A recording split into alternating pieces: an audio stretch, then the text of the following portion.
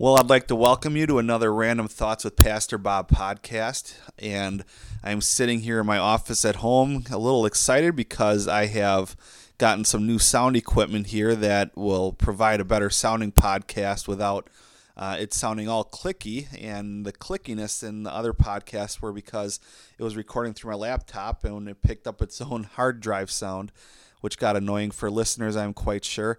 And then I tried it without one, and it sounded old-timey, like I was recording in a tin can. And so I got this new little setup here. It only costs a couple bucks, but it's really kind of cool. And it's this new piece of equipment called an Inspire, and it's by ProSonus, I believe it's called. And got a Guitar Center today. They had a pretty good sale, so hopefully these podcasts come across a little better. The reason for me podcasting today is that I've been getting a pretty big response on my feeling on MySpace. Now, each day, some people repost all the time. Some people give updates once a week on their status, like Bob is full of happiness or Bob is having a rundown day. Well, my current one says Bob thinks Christian bookstores today are horrible. And that sparked a little talk because some people were asking me, well, what's the purpose of this? Why do you feel Christian bookstores are horrible today? And I'll explain to you. And I won't give names out or anything, but this one in particular, it's a national chain, just really got me frustrated. I used to work for them back in the day, probably when I was about, 18 years old, 17, 18 years old. And, it always frustrated me with these big chain Christian bookstores that they only stock the top 40 Christian music. And me being a music lover, I love all the Christian music out there. Well, let me take that back. I love a lot of Christian music that's out there. I think over time, the Christian music scene's gotten horrible. It's gotten bigger, but it's gotten a little more, not so much. And so these big chain bookstores, they end up stocking just the top 40, and the contemporary Christian music section's massive. And, in my own opinion, 70% of that stuff sounds all the same. And then you go to the rap section, and that's small. You go to the rock section, and I measured it out at this place today, and the rock section is 3 shelves tall, and each shelf is only about 1.5 feet wide. So not providing too much space for today's Christian rock scene. And, it got me thinking, like, wow, there's so much more Christian music out there. And what really got me today was I went in to promote a concert we're having at our church, a female-led group called Aowen, and it's an industrial rock group. They're playing at Life Fest. We're getting them a day after they perform here, and on July 13th, 7 p.m. If you're around the area, stop in. But we're promoting this concert, and we made some really sharp posters, and it's being well received by the secular world. But I take these posters into the Christian bookstores, and the first thing they tell me is, well, we got to pass it by management. Now, I don't have a problem with that, but the problem that I have with it is the words they follow up with it is that, well, it doesn't look like anything we'd promote or sell, and so it doesn't look wholesome. That got me going. That really got me going. And the Christian bookstores today are in major decline, and I don't argue with that. I think they should be in decline because of how they run things. Number one, the music selection is just minuscule. I would love to see someday a Christian music store that's run like the Exclusive Company. They have everything under the sun.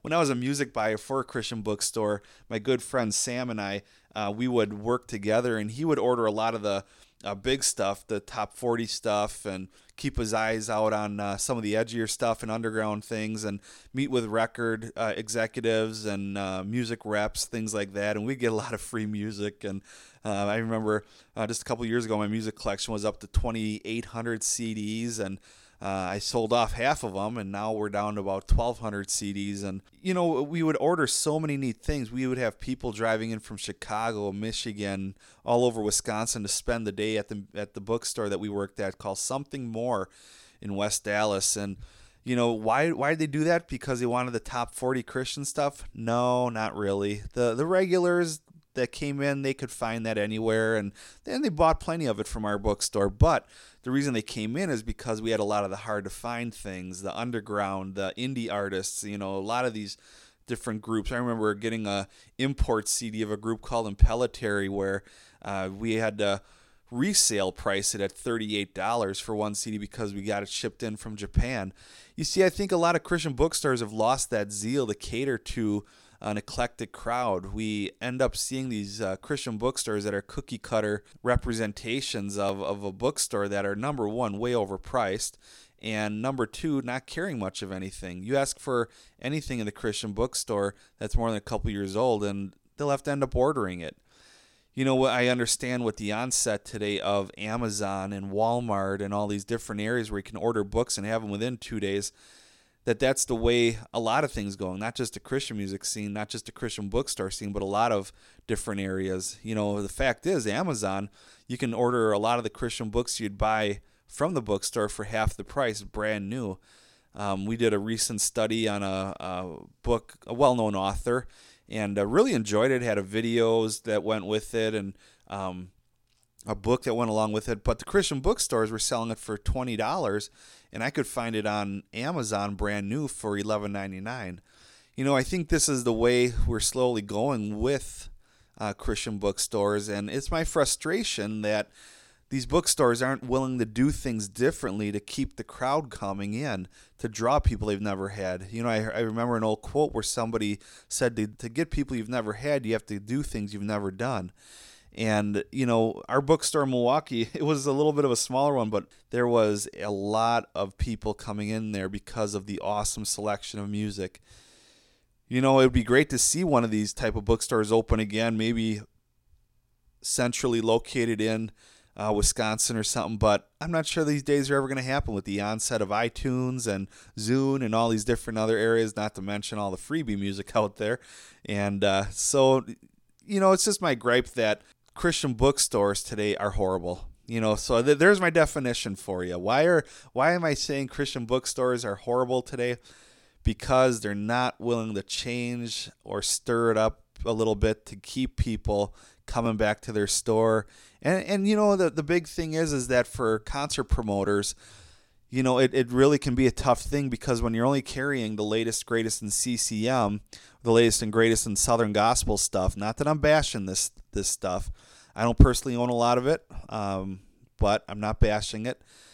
But it makes it very difficult for people that bring in Christian rock groups for concerts into our churches, for these companies to look at the poster and say, well, we don't sell it, so we're not going to promote it. We really need to rethink this. I think the times are changing, and if you're a concert promoter out there and you're looking for new ways, you know, what I've found to work best for me is MySpace, Facebook, websites, chat forums, all these different areas, personal blogs. They by far outweigh the promotion of hanging a poster in a store nowadays. So, you know, that's just my 2 cents on this topic, and I have no scripture for what I just said. And, you know, that's the thing you get with my podcast. It's called Random Thoughts with Pastor Bob, and I hope you enjoyed it. Hey, I'm not going to be posting for a little while, I don't think. I'll be out at Spencer Lake Family Camp. If you're in the area and you want to come on out to a cool time, come on out to family camp this week. It's June 29th through July 5th at Spencer Lake here in Wapaka.